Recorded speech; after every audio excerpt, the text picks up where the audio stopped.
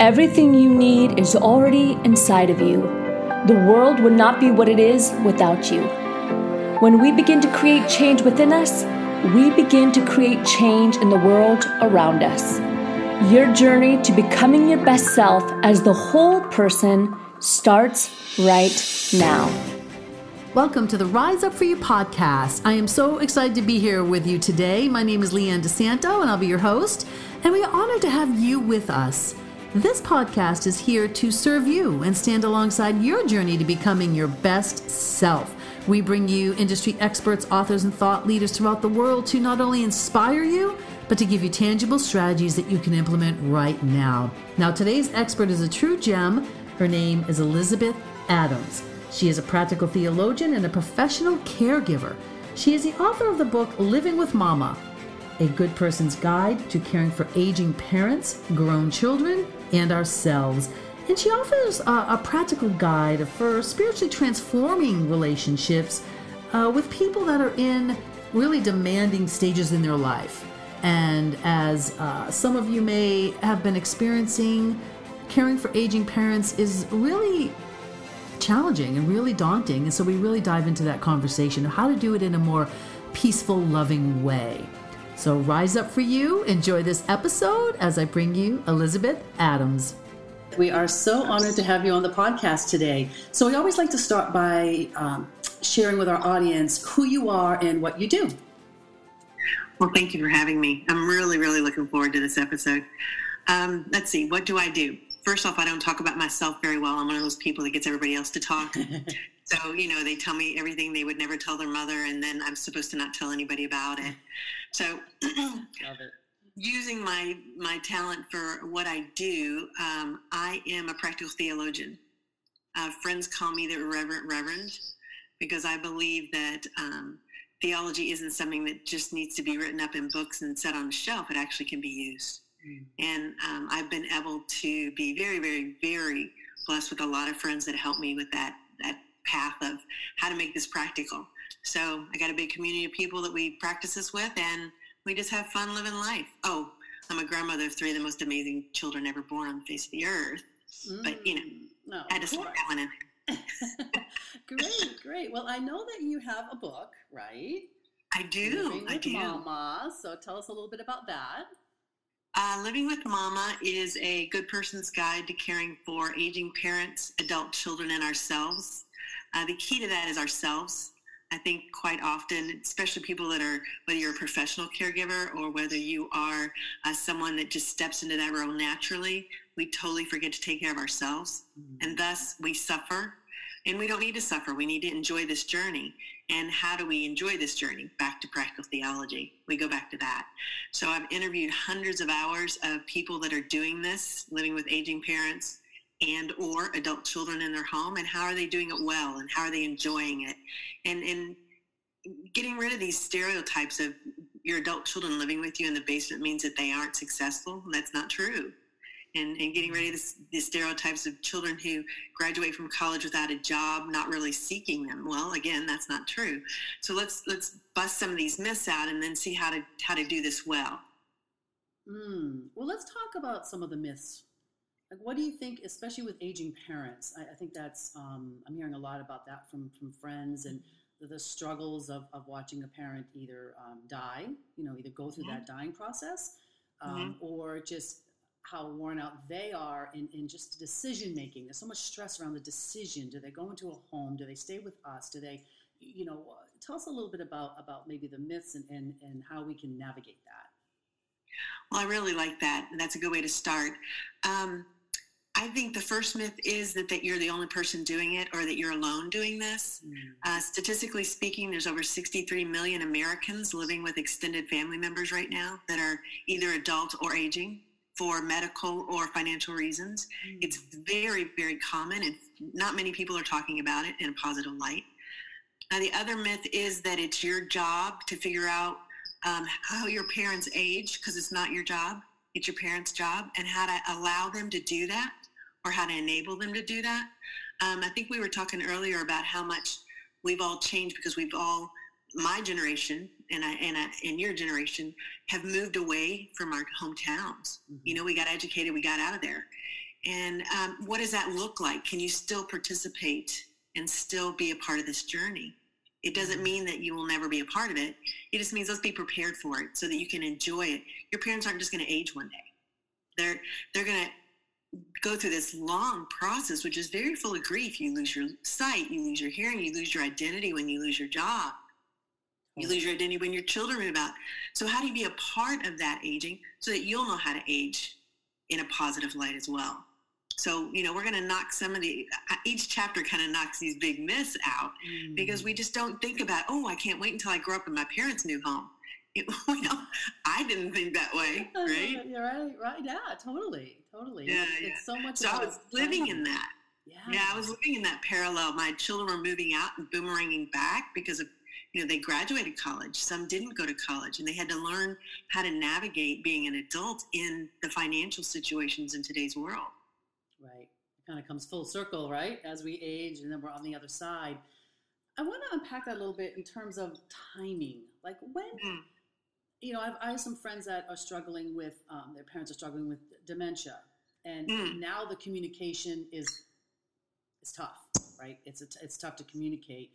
And I think it's something that it's a fearful conversation for some that they don't want to say, okay, mom and dad, let's sit down and talk about, what happens if you get sick or get these particular things that we have to deal with. When do you think is a good time to do that? My daughter told me this last weekend.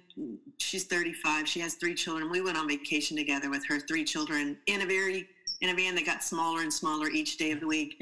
And we were having a great time. But she literally turned to me one time and said, Mom, I'm not going to sure when you have dementia because I think you've got it right now. And she meant it funny. And I've laughed about it. But I've been thinking about it. I'm a little quirky. And how is she going to talk to me about dementia? Why doesn't she know how? And I wrote a book on it. Why doesn't she know how? Right. So I think there are ways today to talk to your parents about that. Right. There are different, exercises you could do. And I know I'm harping back to the book because it's what I know.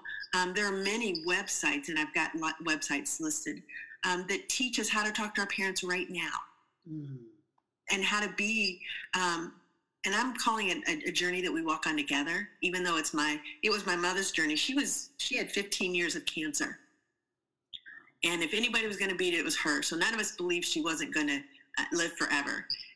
Even with cancer, I thought my mother's still going to live forever. It's just the way we get about our parents. We want our parents to be around, right? Right. And we have to learn how to talk out what's real without all the emotions and out all the losses. And it really is a great way to walk that path with them. I want to be here with you. I want to be here for you. What can I do to help? Not how can I take over? What can I do to help? Right. And I know a lot of it depends on really the dynamic you have, the relationship you have, whether it's strained from the past or a great relationship.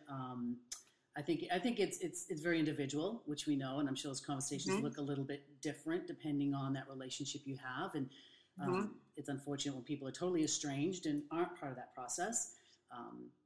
But how do you think that we can bring it back to if there's some estrangement or if there's some hurt feelings from the past, bringing it back to why the family, because again, I think I see the family units a little fractured, at times, and bringing it back to that family unit. And I guess it's a choice. People want to choose to do that or not. But what would you tell our audience about maybe some ideas around that? I love that you brought that to, it's a family thing. It really is. But it's the family thing that we have to learn. I don't know if you're the way I have been in the past, but sometimes you go back and you visit your family and you fall back into the role of being firstborn daughter with a younger brother. And, the man is in his 50s and he owns a company, but I want to treat him like he's 8, right? Right, totally. That doesn't work real well for our relationship, right? Right. So it's learning today to be who you are today in that family. And there are wonderful exercises to do that. And it doesn't mean you have to sit down with this big, it reminds me of when you sit down with your children to have the sex talk. Right. Like you're going to right? You're going to tell them everything in one sitting when they're 8? No, it's progressive depending on where they are. And it's the same thing with aging. It's the same thing with any illness, because my mother died very, very young. So we were forced into some of these conversations because you never expect your parent to all of a sudden become chronically ill, unless they've been that way your whole life. But you don't expect cancer. If you did, you prepare for it. Right. You can't. It's just life. You know what, Elizabeth, I just realized this is not recording. Darn. This is not recording. Oh, let's start. Do you mind starting again? We're not that deep into it, so. No, but I probably won't answer the same. That's okay. You know what? It's gonna be better. It's gonna be what it is. I just was like, oh my God, I hit record, but it said now there's like a little pop up record on this computer, and I didn't hit that. And what you're saying is so. I know what you're saying is so cool and important, and I'm like, no, I want to capture this. So I got a recording on GarageBand for the audio, but I want to get this because this is really, really powerful. So we're gonna. Oh, I like you. Thank you. It's all this technology. Okay, we're gonna start again. Okay, take a deep breath. Okay, I know, right? Mm-hmm. And hopefully I'll remember those questions too, because I think we had a good start there. Okay. I'm just following your lead, darling. You're okay, baby. All right. This is what happens on computer land. Okay, I'm gonna hit this. Let's take a sip. Good thing I noticed before we go through the whole thing. I'm so into it. I'm like, the red button's not on. Shoot. Okay. Boston to California, you had a culture shock, didn't you? I did. Yeah. Totally. Okay. Ready? Nice and happy. Hi, and welcome, Elizabeth. We're so excited to have you on our podcast today. Now, we always like to start by letting our audience know who our guests are and who you are, what you do, and what led you on this journey. Well, good morning, good afternoon, I guess, since you're all the way in California. But I really have a hard time talking about myself. I'm one of those people that gets everybody else to talk, and everybody likes to tell me secrets. So I have a hard time talking about myself. So if I'm lagging along, please, drag me. Drag me here. I'll drag it out of you. Drag it out of me. But I describe myself as a practical theologian. I have degrees in just about everything: cultural anthropology, sociology, religion. I believe in studying human nature and what we do and how we enact or interact within societies. I'm fascinated by that. What makes us work and what is it that holds us back? That to me is just fascinating for relationships. I'm also a wife, a mother of 3 amazing women and 3 of the most beautiful grandchildren ever born on the face of the earth. Oh my gosh, that's wonderful. Well, wow, that is some big subjects here. That is amazing. I love all that too, and it's just so interesting when you really study culture and people and how we interact and communicate. And now more than ever, we need some kind of practical tools on how to do that in a world that seems to get more divided every day, so that's wonderful what you do. And I know you have a book out, Living with Mama. So tell us a little bit about that. Well, thank you for bringing that up. My book, Living with Mama, it's a good person's guide to caring for aging parents, adult children, and ourselves. And the purpose of this book is that me personally, I wasn't doing a good job of taking care of myself while I was taking care of my mother, who was going through her last stages of cancer, and my adult children who had graduated college and had moved back home. I had forgotten I was supposed to take care of myself because I was so busy taking care of everybody else. And that's where this book came from, meeting people that needed to learn how and forming communities so that we'd support each other on it. Oh, gosh, that's so important. I have my parents are in good health and still, doing well on their own. And but I have some friends that have gone through that and that process. And I see a lot of struggle with that, from the conversations they need to have to just coming back, maybe if they've been away, just a lot around that. So share with us a little bit about maybe some ideas on how to handle all of that. It's a big subject, I know, but how to handle that. Right. I think, as you said, it's a big subject. So I've just talked about 3 generations in one sentence. My parents, myself, and my adult children. So there is no one way or one right way. What I've done is I've gathered a lot of information of what's working for others that you can then say, oh, maybe I'll try that. Okay, that didn't work. Let's try this. Okay, that didn't work. Let's try that. Okay, that worked, but it won't work tomorrow. So what else do I need to do? So that's kind of the way I live is the way that I wrote that. So I think what would help most people the most right now is to know that they're not alone in this. There's over 63 million Americans living with aging parents or adult children right now in the United States. It's very common. It just isn't discussed much except for in a negative light. Mm-hmm. I see it as a positive thing. And because I know a lot of people that are doing this and really enjoying this journey. Nice. I love that. I want to touch upon a couple things you said. It's still common, because I have a sense from what I've seen that, back generations ago, it was very common. I mean, it was pretty much you lived with your parents or parents came back to live with you in that process. And because we are a bit more spread out and fractured, families. I'm from the East Coast, Boston area, and now I'm in California. I'm not near my parents. I don't get to see them as much. And I know other families, just have moved. And so it's not growing up in the same town, going to school, getting married in the same town, that type of situation as much as it used to be. So, but it is still pretty common. So people are still coming together in that relationship. Well, it's more common today than it was in the late 1800s. And I think a lot of it has to do with the financial situations in the United States. A lot of people can't afford the student loans they've incurred. A lot of people have lost their homes. A lot of people were one paycheck away from bankruptcy. And I mean, we know all those stories. What we don't know is where do people go and what are they doing? Right. And it's very, very common. I don't know that anybody that I've met that can't say, oh yeah, I know someone who is in this situation. Right.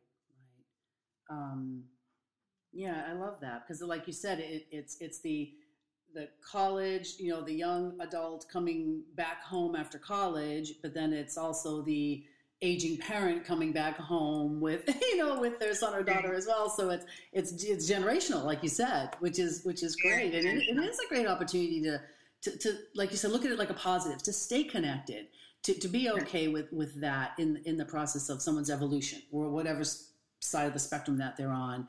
You also said something interesting I want to talk about in terms of the caregivers, because I do know some caregivers that are pretty wiped out.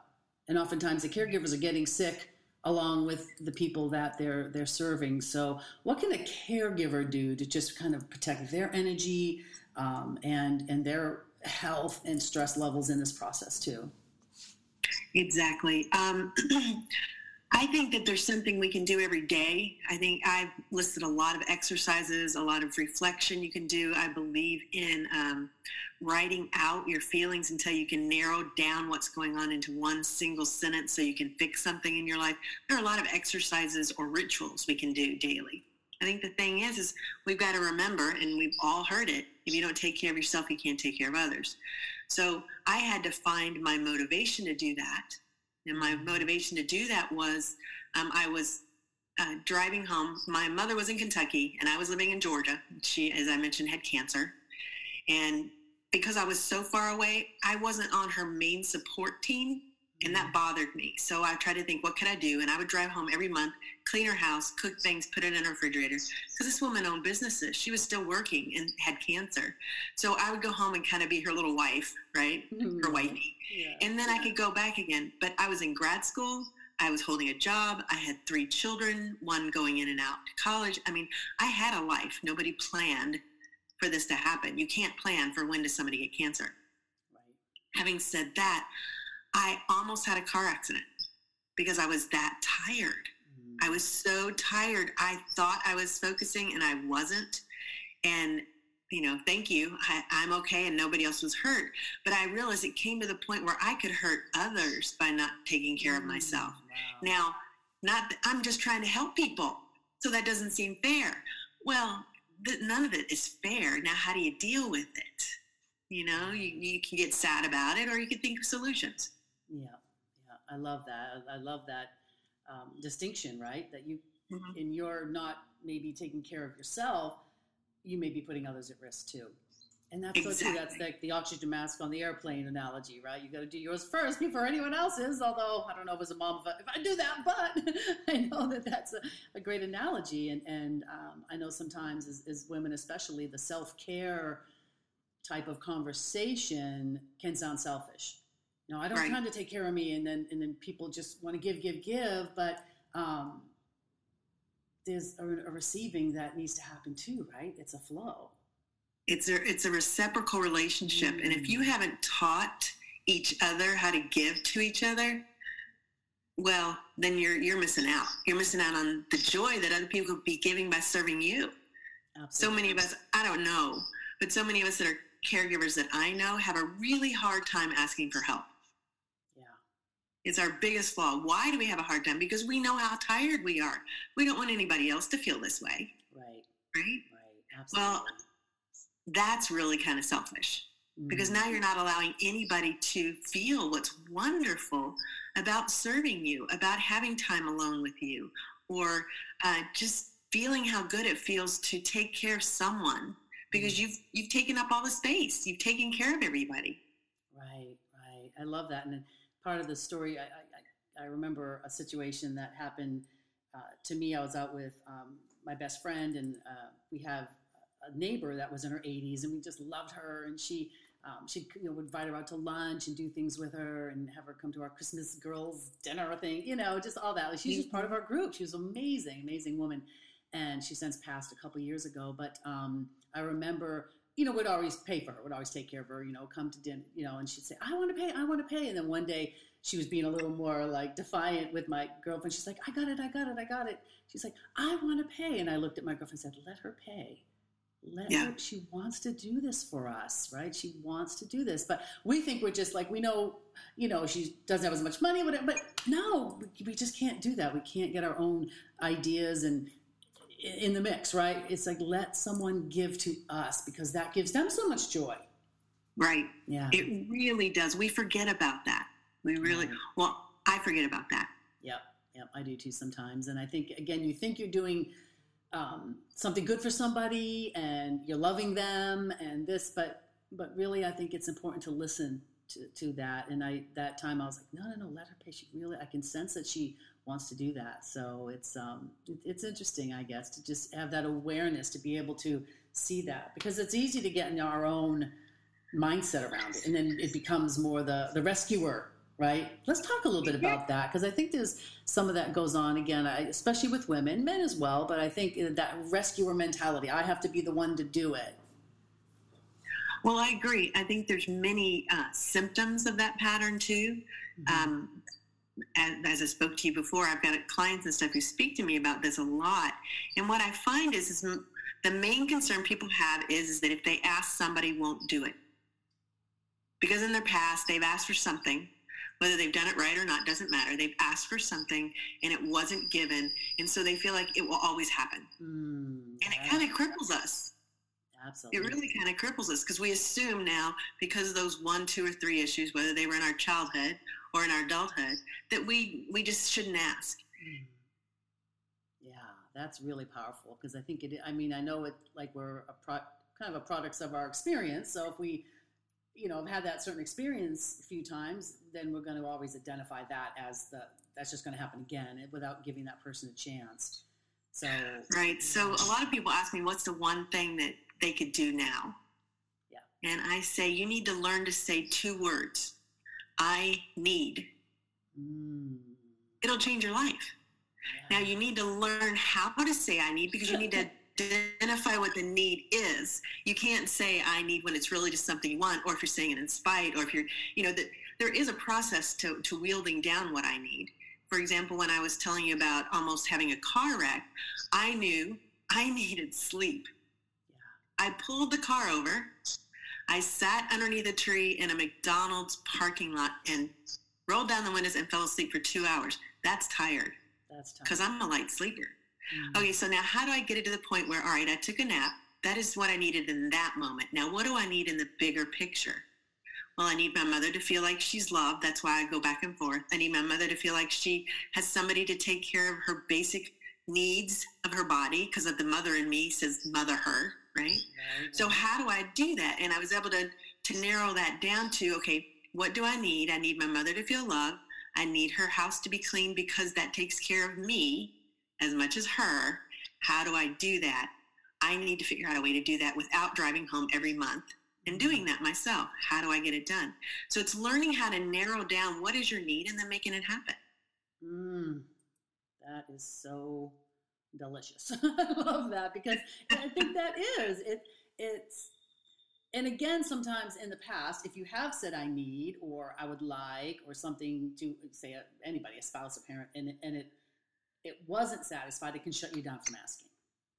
It can. Isn't that tragic? Yeah. It's like having your hand cut off and never using it again because you you slammed it in a door or something. That's just silly. I know. And maybe it's a different way of asking, right? A different way of presenting it, a different communication style. So exactly.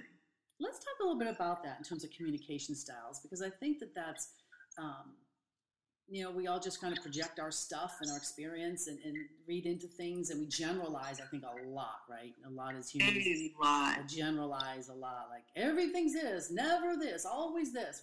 That's not typically the way it is, right? But in our brains, we think that. So in terms of communication styles, do you feel it's like asking more questions, being better listeners, I'm assuming, for sure, but what would you offer up to our audience about some ways to communicate?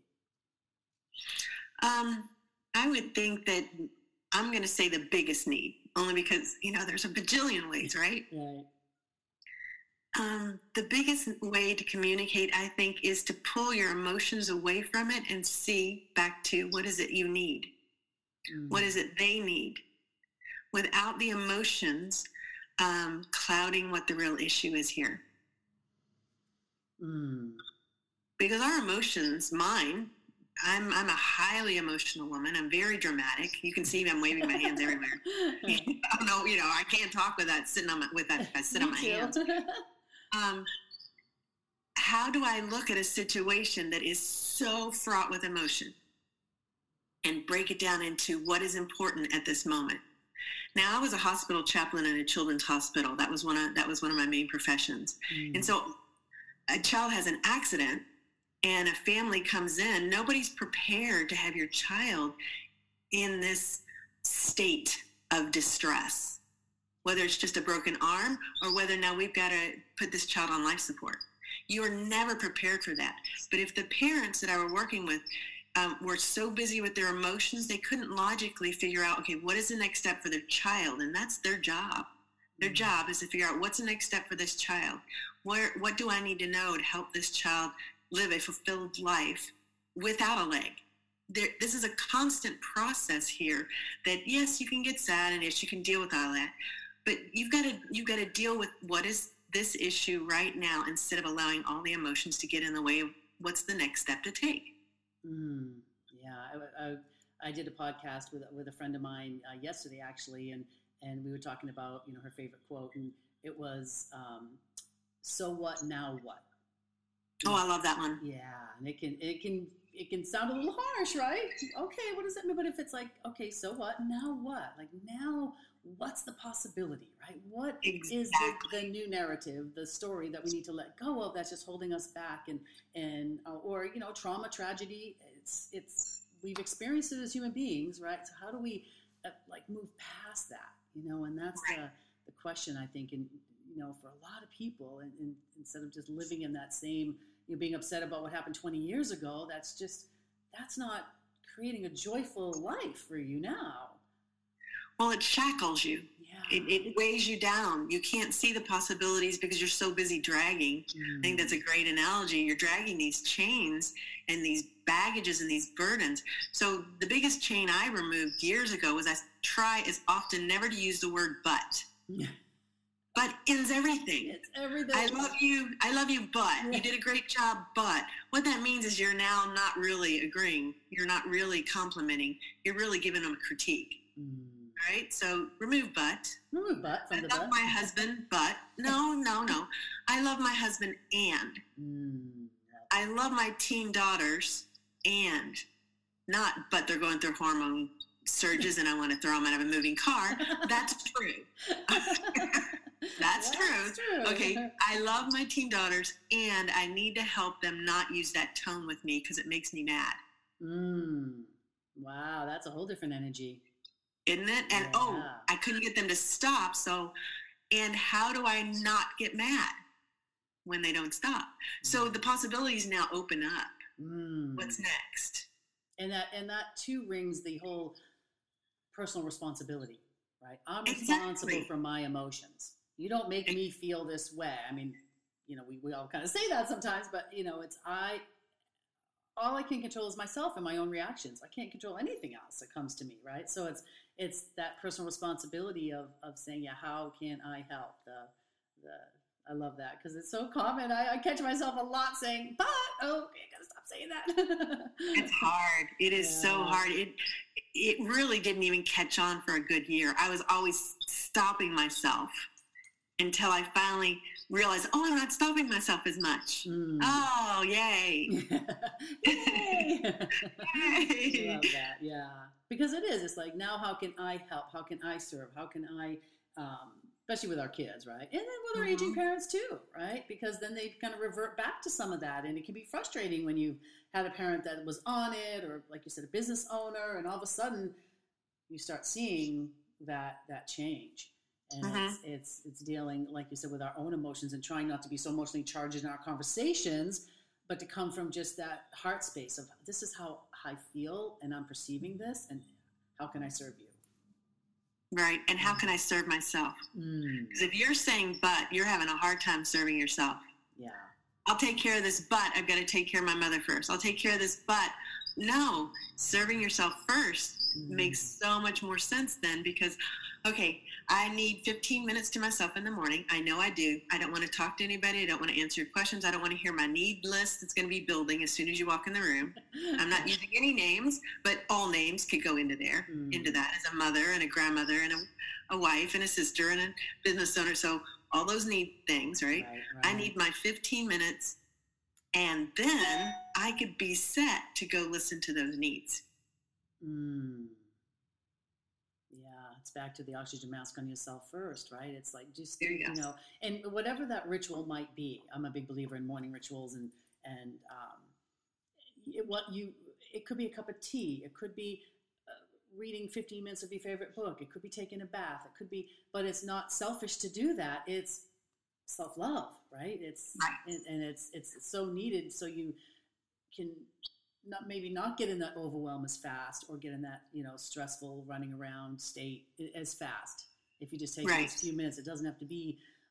I have friends that do the whole hour morning ritual, and some that might just do 5 minutes. So it's finding what that is for you.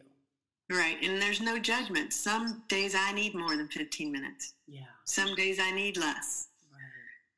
But if I'm realizing, and there's my but word, if I am realizing that I am getting quickly angry or quickly tired, I know it's time to plan an adventure day. It's time to plan a day away or a morning away.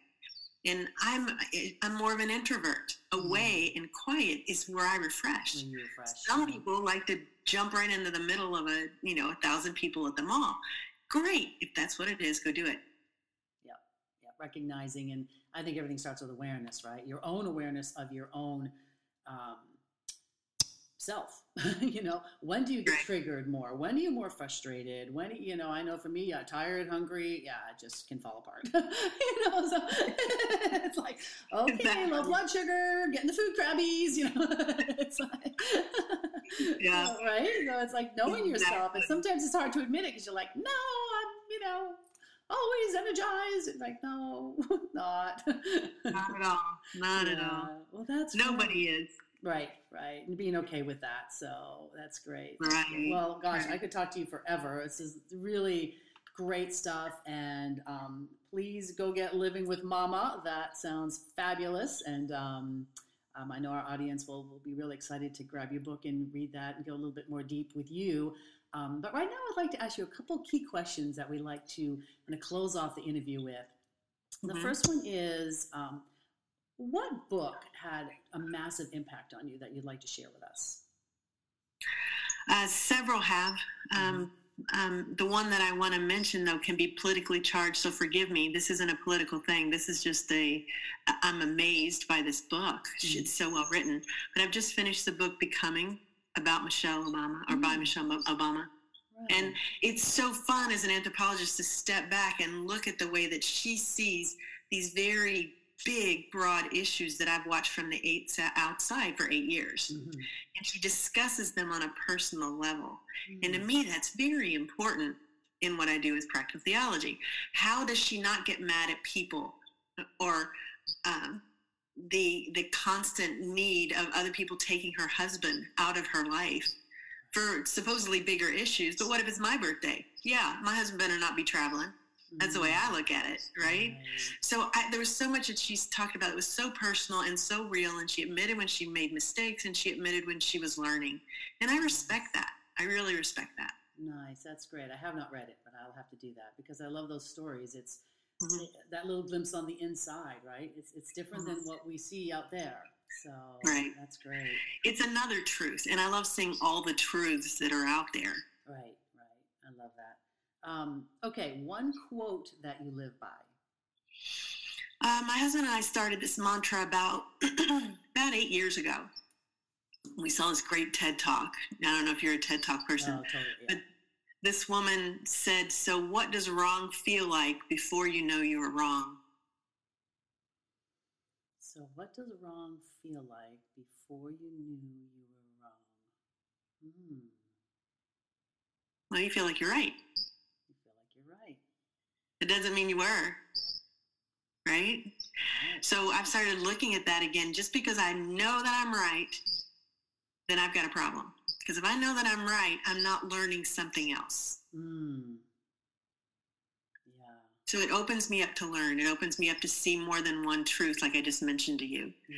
Because there's so many stories being looked at in one story. Right. Right. So we started living like that about 8 years ago.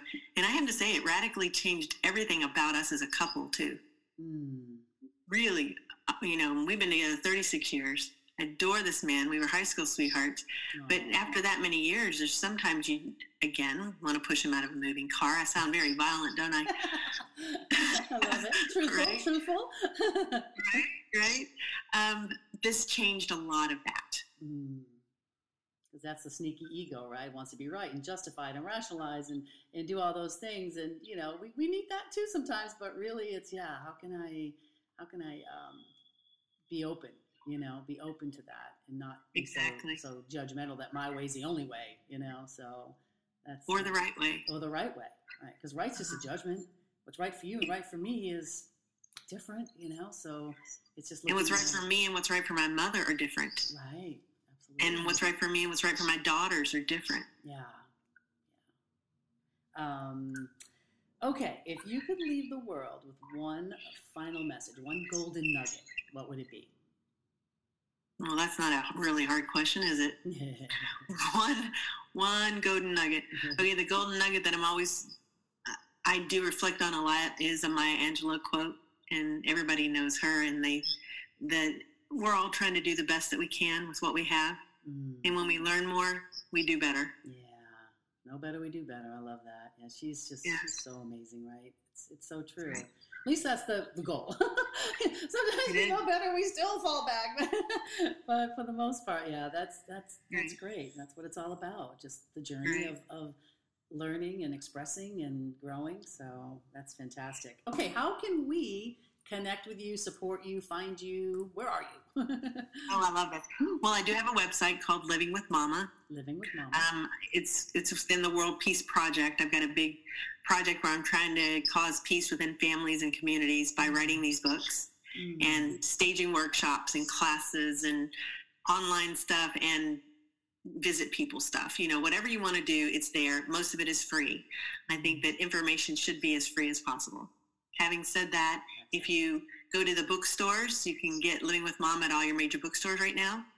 If they're not there, please ask them to stock them on the shelves for me. I'd really appreciate it because I can't go to every bookstore and say, hey, where's my book? That's where's my book?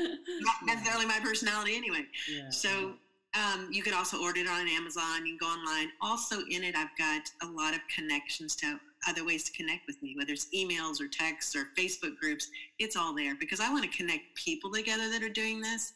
If you're in a city and you're looking for a group of people to talk to about this, perfect. Let's get you a group. Yeah, that I think is so important because like you said at the beginning, you're not alone, but it can feel real lonely when you're in this space of confusion and what's next and what do I do, so to be able to have that tribe that you can share those experiences with is so important. So it really is. It really is. I didn't know how to ask an older family member how to give the car keys. They shouldn't have that car going. It's almost like a weapon in their hands. Yes.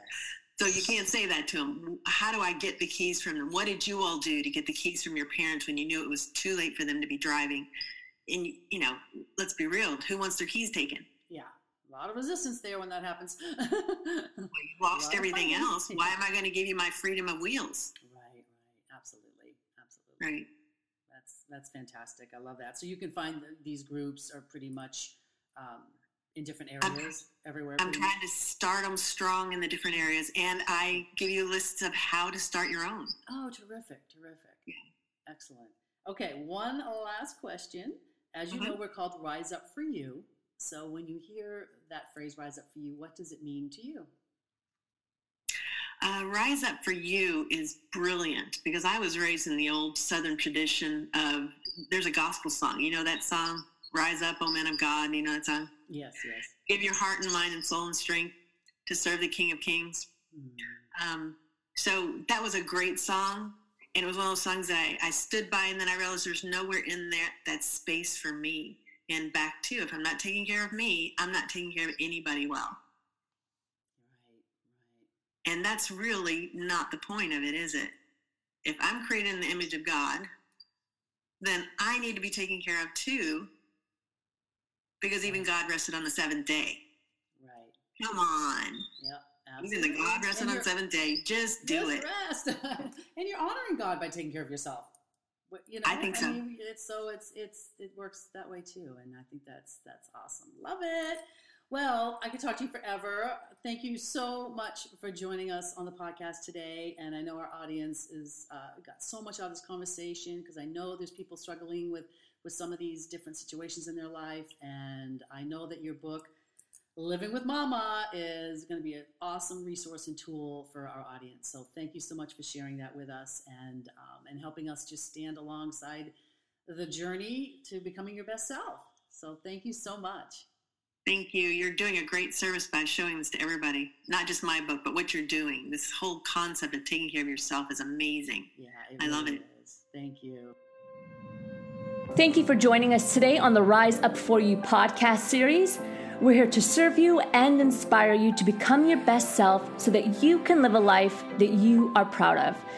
If you haven't already, head over to our website, riseupforyou.com, and explore through all that we have to offer.